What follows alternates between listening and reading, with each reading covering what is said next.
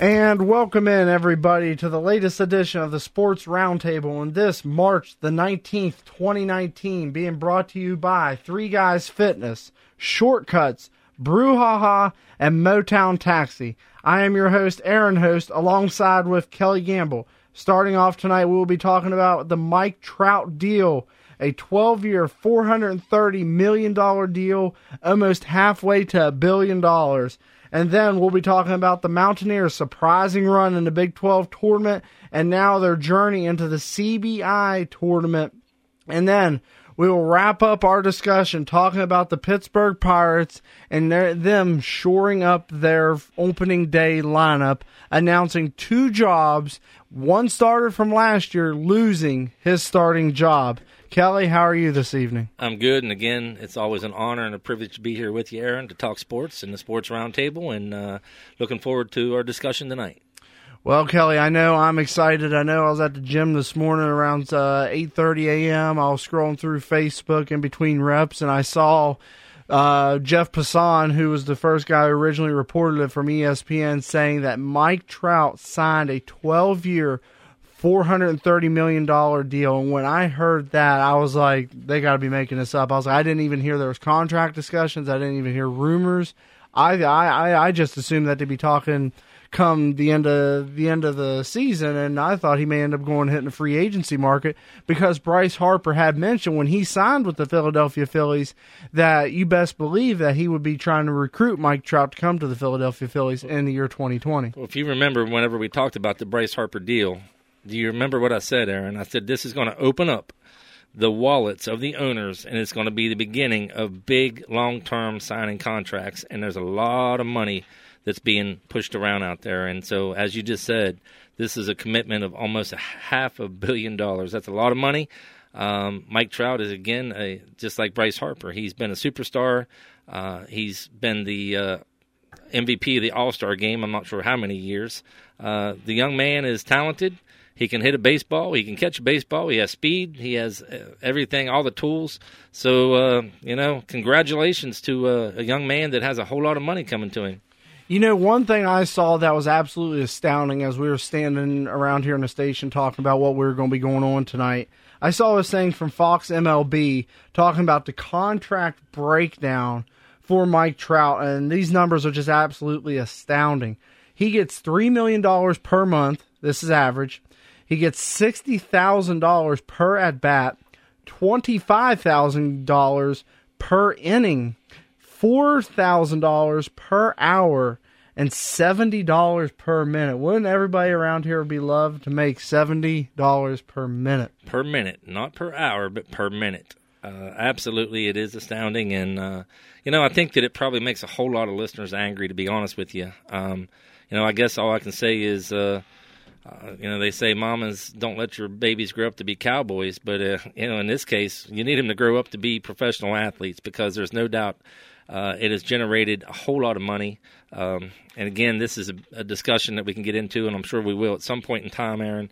But the amount of money that is available and what it generates out there with TV, radio, all the networks out there that is generating this money, as well as the money that's already lined in owners' pockets.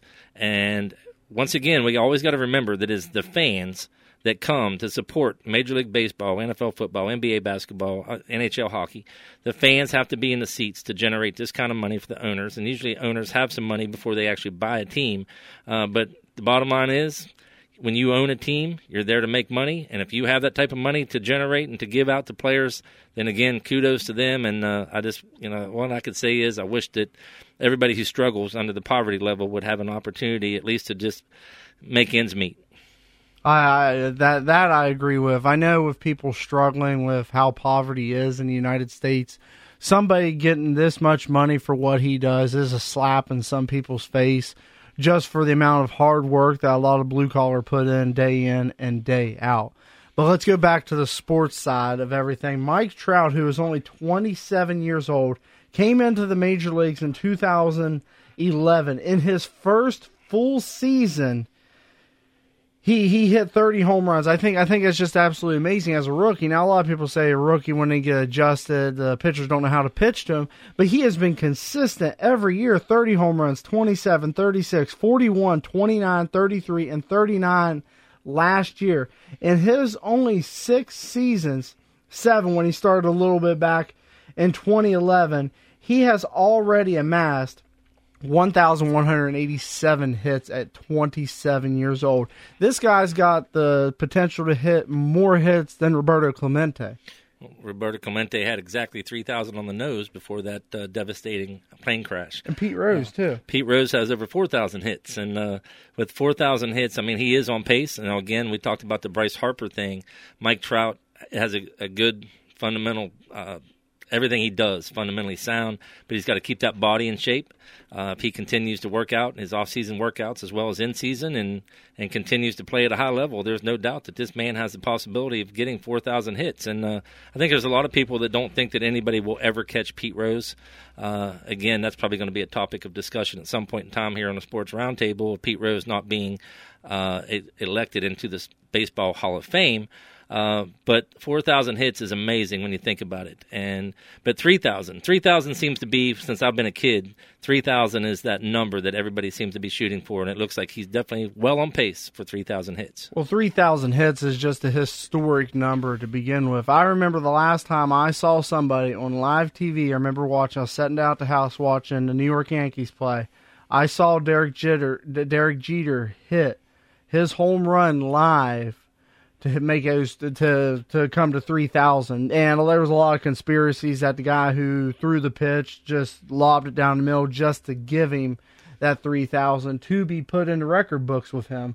There's a conspiracy about that, but they are professionals, and I don't know if they would do that. I saw some people actually throw pitchers, what they call the bleefus pitch.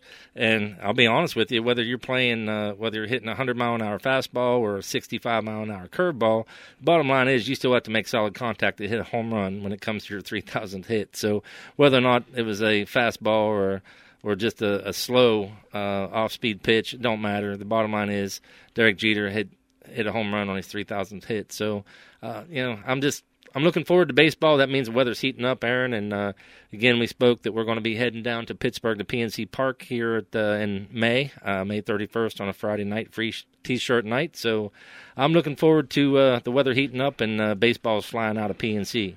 Oh, I'm excited. I'm excited to just smell the peanuts and Cracker Jacks. I don't think I'll ever want to go back when I leave, and I'm not trying to take anything from anything there, but I just know as much baseball games as I go to every year, I'm excited. I'm excited to be at PNC Park. I know I generally go to about, like I said, 6 or 7 games a year, and I think I'm going up the first Wednesday night game of the year when they play the St. Louis Cardinals. Well, I want to transition into our second segment now. The WVU men's basketball team was beaten by the Kansas Jayhawks to eliminate them from the Big 12 tournament. The Kansas Jayhawks would ultimately end up losing in the championship round to the Iowa State Cyclones. But a lot of people are thinking now that the WVU men's basketball team, you're starting to see the true team, the true talent that was there to give them that number 13th team ranking in the nation at the beginning of the year. Well, with that being said, nobody expected the team that's on the court that is being put on the court right now.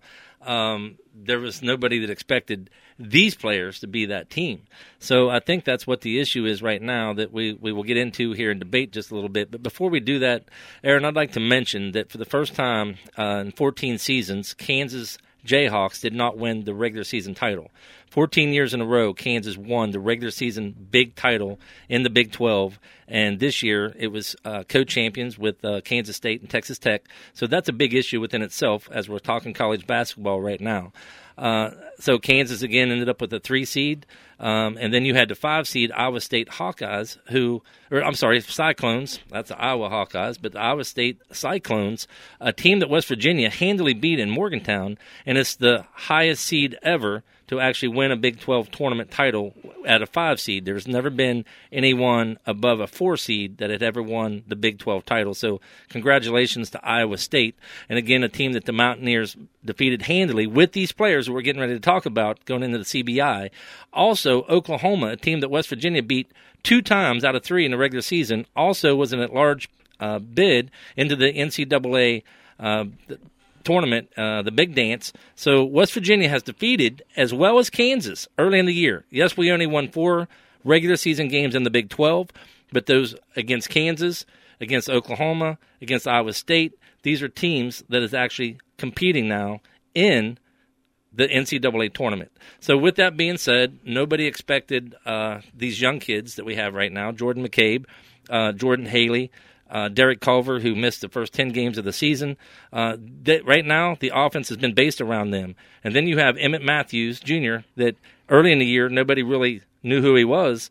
You could tell that he had athleticism. He pours in 28 points against Texas Tech, and he's 18 years old, freshman. So the future looks bright, but the future right now is still today because they are playing Grand Canyon University. So here's where our discussion really starts, Aaron. I'm going to turn it back over to you because, again, we have 68 teams in the NCAA Big Dance, and then we have 32 teams for those that had winning records or at least 500 or above. That means 15 and 15, 16 and 16, those type of teams, usually from the power conferences, usually make the NIT. And now you have 2 other tournaments, the CBI and CIT, I believe it is. So this gives opportunities for other winning programs as well as teams with losing records. Now, we again talked about this on our last podcast. The university will pay $40,000 to have Grand Canyon University, coached by Dan Marley, who played professional basketball, mostly with the Phoenix Suns, I believe, and I enjoyed watching Dan play. So I believe I'm going to head to the Coliseum. Last week on our podcast, Aaron, I personally said and agreed with you that it's tough to give a team that had a losing record. But after watching the run in the Big 12 tournament that these kids made, and Coach Huggins now has players that's out there playing together in unity, I'm looking forward to them continuing to practice and make a run now in the CBI tournament. So I think I'm actually gaining some excitement and enthusiasm after watching that Big 12 tournament. You know, as much as you are adamant on that, I don't think I can still, in the way I believe, think that they should be in this tournament or this tournament should even exist.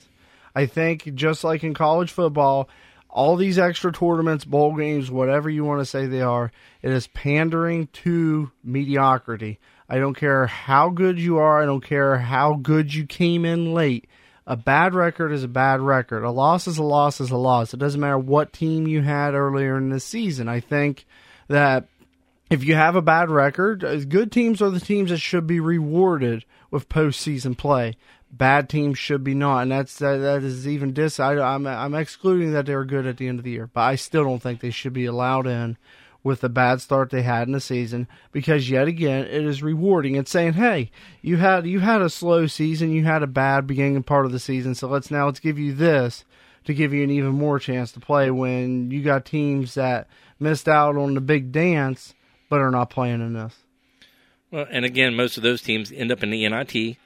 This tournament was created in 2011, and I think that probably most coaches that really love what they do want that extra time to work with their players, the young kids. And Bob Huggins made the statement that if he would have had a senior-oriented team, it probably wouldn't have benefited him much. However, with such a young team, with a lot of freshmen right now that are playing, I think it does this team good to continue to stay on the court and compete.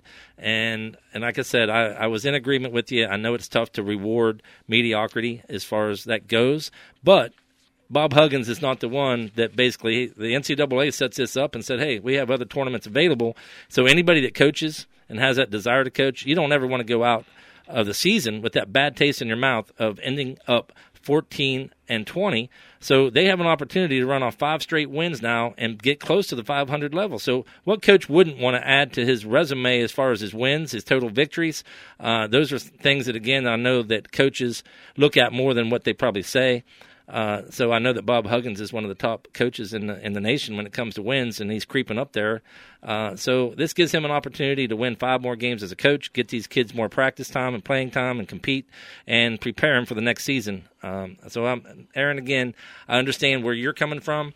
And, again, I agreed last week with you, but after seeing these kids again, I'm just excited, to be honest with you, as a Mountaineer fan, that we no longer have what we called a cancer that was early in the season, and we had 2 players dismissed from this team. We had 2 of our leading scorers, Kanate and Beetle Bolden, who was injured. Beetle Bolden has now transferred into that portal to transfer to another school, as well as Wesley Harris, who was dismissed. And Trey Dooms. And Trey Dooms now, we just found out, also has entered his name. Trey Dooms didn't get a lot of playing time. We did hear a quote from Bob Huggins early in the year that we had nobody that could straight line drive the basketball to the bucket, and he said that Trey Dooms could do that. But, however, when we saw him get some playing time, we didn't see a whole lot of production from Trey Dooms. So, again, good luck to each and every kid who is elected to enter into the transfer portal. We don't ever want to wish bad luck on anyone, so anyone who has left West Virginia University. But I do know that the continuity of the team, the chemistry was not there through most of the season. And over the final 3 weeks of the year, there is no doubt that these young kids decided we're going to learn from Bob Huggins, who is definitely a coach who has put up the numbers. And Bob Huggins now sees, I got a team now that's willing to go out and compete on the court. Okay, this is the last thing I'm going to leave off with, and the one thing I want to key in on what you said about no coach would ever want to leave the season with a bad taste in their mouth. That is a statement I do agree on, but at the same time, I believe when you leave the season with a bad taste, it makes you come back with that much more fire next year to not do that again. It kind of teaches you not to do that again. It's almost like a jail sentence. Nobody wants to go to jail. But when you do and you get that and you realize it's not fun, you don't do it again. Let me remind you, those players wasn't on the court during that time. A lot of them, they got very little playing time. So these kids that are now starting and competing is not the same players that was part of that dismal season. But it would give them the same amount of determination next year. If you're Absolutely. Like, hey, we're going to write our own ship next year, because for me this season's already tainted. That's what I think. I think his season should be just put in a book, should be put in a rearview mirror. I don't care if they win the CBI tournament. This season is a lost season. And again, that's why we have the opportunity to have opinions. And like I said, I kind of changed mine on this one. And I guess that's that right that we all get and have. And it's fun to debate a little bit. And Aaron, you've always kind of wanted to have a little debate here at the Sports Roundtable. A lot of people that watches ESPN, they know a lot about Tony Kornheiser and Stephen A. Smith. So I don't think that we're ever going to get to that type, not because of the fact that we can't be good at what we do, Aaron, but I don't think that we'll ever get as wound up as what Stephen A. does and Tony Kornheiser. But it's fun to have a little debate with you here, and I'm looking forward again to seeing the CBI, as I will be heading down to the Coliseum and watching them play, coached again by Dan Marley, and hopefully the Mountaineers can pull it out and continue on in the CBI. Okay. Well, last thing I'm going to say more towards, have you done your bracket, Kelly? I did a mock bracket, so to speak. I haven't actually done one where, so I just kind of did it on my own, and I did my champion that I have picked, Aaron. I have watched North Carolina play. I've watched them play Duke. I've watched them play Duke with Zion Williamson and without him. And there's no doubt that I think that the best team that I've seen play throughout this season, it's a toss-up sometimes when it comes to Duke, North Carolina. Tennessee made a run for a while. Gonzaga was number one for a good while at the end of the season. But I am picking the North Carolina Tar Heels to win the NCAA tournament. All right. This is one thing. I know somebody from ESPN picked the North Carolina Tar Heels, so you're in some good company there. Now, I chose Duke. I chose Duke coming out of the eastern side of the bracket, with Tennessee coming out of the southern side of the bracket. And in the Midwest, I got Kansas. And then in the West, I got Michigan. And then the two that's going to play in your national title game, you will not believe it. I think Kansas is going to rebound itself. It'll be Kansas against Duke in the national title game. And I choose Duke to win, obviously, with Zion Williamson. Now, I want to transition over to the WVU baseball team. They just knocked off Youngstown State this evening, did they not? They did, 14-1. Right as we was just getting ready to start our podcast, I was watching a live stream from down at the Morgantown Ballpark, and the West Virginia Mountaineers won a non-conference game today, getting ready to head into the Big 12 portion of their schedule against Baylor this coming weekend. 14-1, the Mountaineers won today, which puts their record at 13-7. And, they've had some nice quality wins. Again, we spoke about that last week. I think that the fact that they knocked off Oregon State on that final game of the 3-game series really gave them some momentum.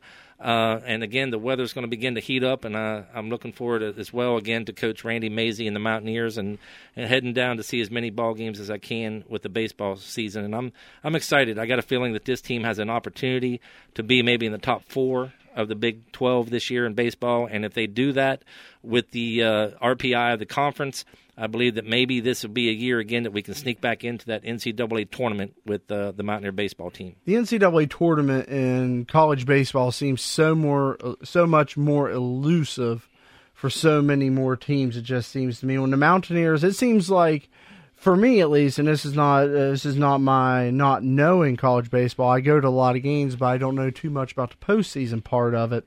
It seems so much as if you make the NCAA tournament, it's almost like winning your conference championship. It's a big deal to make it into the NCAA tournament. It's a very big deal for these teams to make it in, and then you come down to pretty much in NCAA basketball, you have what they call the Elite Eight.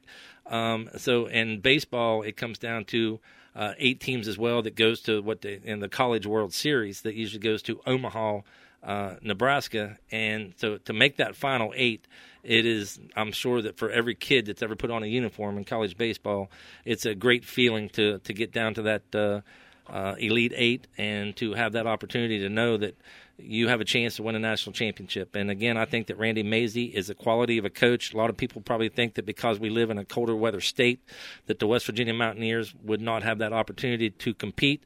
But I personally believe, I really do, and I wouldn't say that just because I'm a Mountaineer fan, I really believe that Randy Mazey can get this team eventually. Whether it will happen this year, I think that we have some nice young players. We have some nice arms on the pitching staff. I think that our top 3 are very quality starters, and that's what you have to have when it comes to the Big 12. You have to have pitchers out there on Friday, Saturday, and Sunday in the Big 12 games that gives you an opportunity to win. And I do believe that we have that this year in our top 3 pitchers. And again, the hitting's coming along as relevant again to today of 14 runs being put up, which is the most runs we put up this season right now. And I'm, again, looking forward to the Big 12 season that's coming up, starting right here on WKMM, again, airing Friday. What's our time? It comes on March 22nd. They play in Waco against the Baylor Bears. This Friday, what is it, 7 p.m.? I think it's around 7 or 8 p.m. is when the game starts. Okay, and you will have Mountaineer baseball aired from right here at 96.7 K Country. Except WKMN. on Sundays. Sundays will not because of NASCAR. That's right. I'm glad you reminded me of that, Aaron. We still have a contract and obligation with NASCAR, but the Friday and Saturday game, depending on when the races are, there's some Saturday night races. So I'm assuming on the days that there's no races during the Mountaineer game days for baseball, that there will be Mountaineer baseball on Sundays. Oh, I would assume so. Okay. But now let's transition over into our final portion. And reminding you folks, this podcast is being brought to you by Brouhaha, Shortcuts, 3 Guys Fitness, and Motown Taxi is bringing you this Sports Roundtable edition. Now we're going to be transitioning into our final segment of this edition. We're going to be talking about the Pittsburgh Pirates. They are wrapping up spring training. It is currently 9 days until opening day when they play in Cincinnati. They shored up 2 of their spots, their shortstop position and their third base position. Going into last season, Colin Moran came out of spring training with the starting position at third base. And now this year, with the resurgence of Jung-Ho Gung has won the third base starting position. Now, I'm sure there will be a sort of a platoon spot, but when it comes to opening day, he has won the starting role. And at shortstop, you got Eric Gonzalez, the guy of which we traded and got from the Cleveland Indians. He'll be your starter at short. Adam Frazier is probably I would assume your only 2 confirmed starters right now are Jung-Ho Gung and Eric Gonzalez at short. And more than likely, Frazier at second, Bell at first, either Melky Cabrera or Lonnie Chisenhall starting off in right field with Polanco being down with an injury. At center field, you'll have Starling Marte, and at left field, you'll have your Gold Glover and Corey Dickerson. And then starting off at the catcher's position, obviously you'll have Francisco Cervelli. So I'm obviously very excited with that lineup the Pittsburgh Pirates are putting out. I would like to see them add more. But what do you think with Jung Ho Kang being announced as the starter at short or third base? When he first came over here to America to play for the Pirates, I mean, there's no doubt that the kid swings a quick bat. He gets the bat through the strike zone quickly. He attacks the baseball. Unfortunately, they had some issues and dealings in his home country, and it didn't look good. But again, that's the America, that we give people second chances and opportunities. I personally was always excited about the bat of Jung Ho Kang. I'm looking forward to hopefully the fact that he's put these issues behind him, and that he is going to go into this season with a fresh mind, a fresh start. I personally, again, am excited. So to see Kang play an entire season, hopefully get in 130 games or more, and see what type of numbers that he can put up. How old is Jung? I believe he's in his 30s. I know when the Pittsburgh Pirates signed him, he was in his mid to late 20s. And when they signed him in his first contract, which just ended last year, they had to let him hit the free agent market. That was in his contract, which he did. And then they signed him. They didn't re-sign him. They signed him to a one-year deal with a lot of incentives loaded into it. Well, Colin Moran came in a trade that they got, and I think that with Moran batting left-handed, that there is going to be days that, again, there'll probably be some times that Colin Moran will get a good number of at bats, being a lefty.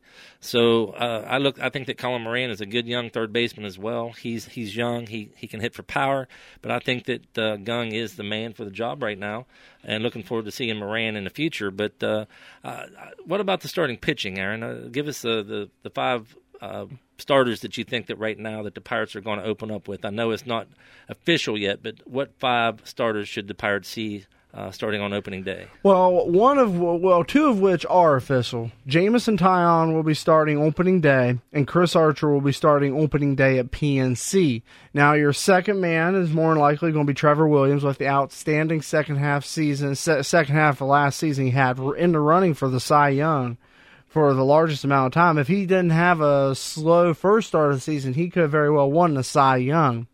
And then your third starter, obviously, Chris Archer. Fourth starter, more than likely, is going to be Big Joe Musgrove. And your fifth starter is going to be between probably either Francisco Liriano, Jordan Lyles, Rookie Davis, and it could be Stephen Brault. Now, I think Jordan Lyles is going to come out of spring training with winning the fifth rotation spot. I think Stephen Brault will be more than likely optioned to Indianapolis. I think Rookie Davis will win the long man out of the bullpen along with Francisco Liriano. So it sounds like we got a lot of competition for that fifth spot. And again, I think that our starting pitching, from what I just heard you say there, other than not knowing that fifth spot, those first four starters are established starters. They have an opportunity to put up good numbers this year, and if they stay healthy, again, for me, in baseball, it's always about staying healthy. And again, we have Polanco starting the year off on the disabled list, and I think that, if he comes back healthy and strong, and did they say how long that Polanco will be out? It could be now May. When he got hurt last year, it was supposed to be mid-season. Now you're looking possibly late April, early May, mid-May. Well, when we first saw Polanco, when he first came up to the Pirates, to the big team, there was no doubt that early on he put up a lot of big numbers, and everybody was very excited. So you get him out there with Corey Dickerson along with Starling Marte. I did have an opportunity, Aaron, to walk in one day when my dad was watching a preseason, baseball game, and Starling Marte absolutely crushed a ball out of Bradenton that landed on top of a car. I don't know if you had the opportunity to see that, but Starling Marte looks to me like he's pounding the ball pretty well right now in preseason. Well, and Jung Ho Kang is too. Jung Ho Kang hit 2 home runs in one of their spring training games. Early on, yeah. Yep. And the one thing that is a little bit frightening to me is Lonnie Chisenhall did go down early in spring with lower extremity tightness. I haven't heard no update on that. I'm sure he's back to playing, but they were very cautious with that due to the fact that that's the reason he only played in 28 games last year was because of that calf injury. So they're playing it they're being cautious with this guy. And so right now, you think that he's going to have the right field position? I think honestly, if this issue keeps creeping up on him, I think Melky Cabrera will be your starter in right field. And again, we remember the name Melky Cabrera back whenever he was having a great season and was the MVP of an All-Star game, but then he actually ended up getting in trouble himself and missing 50 games, I think, or because of the growth hormone situation, HGH. So again, Melky Cabrera has some experience and has been a man that has put up production before. So I think that they can solidify that right field position. I think that personally Adam Frazier, I know we're getting down to the end of our time here, Adam Frazier can be a person that I truly believed when I first watched him, Aaron, that had an opportunity to actually win a batting title. And I'd like to see him get consistent at bats this year and see what he can do with a full season under his belt. Well, folks, that's going to do us all here for this edition of the Sports Roundtable on this March 19th. I want to thank all of our sponsors for coming on board with us and helping us bring this content to you guys. If there's anything we can change or talk about that we haven't already discussed on the next edition, be sure to tweet me at AaronHost97 on Twitter, or tweet the station 96.7 K Country on Twitter at 967 WKMM. Till next time, I want to say thank you again to all of our listeners.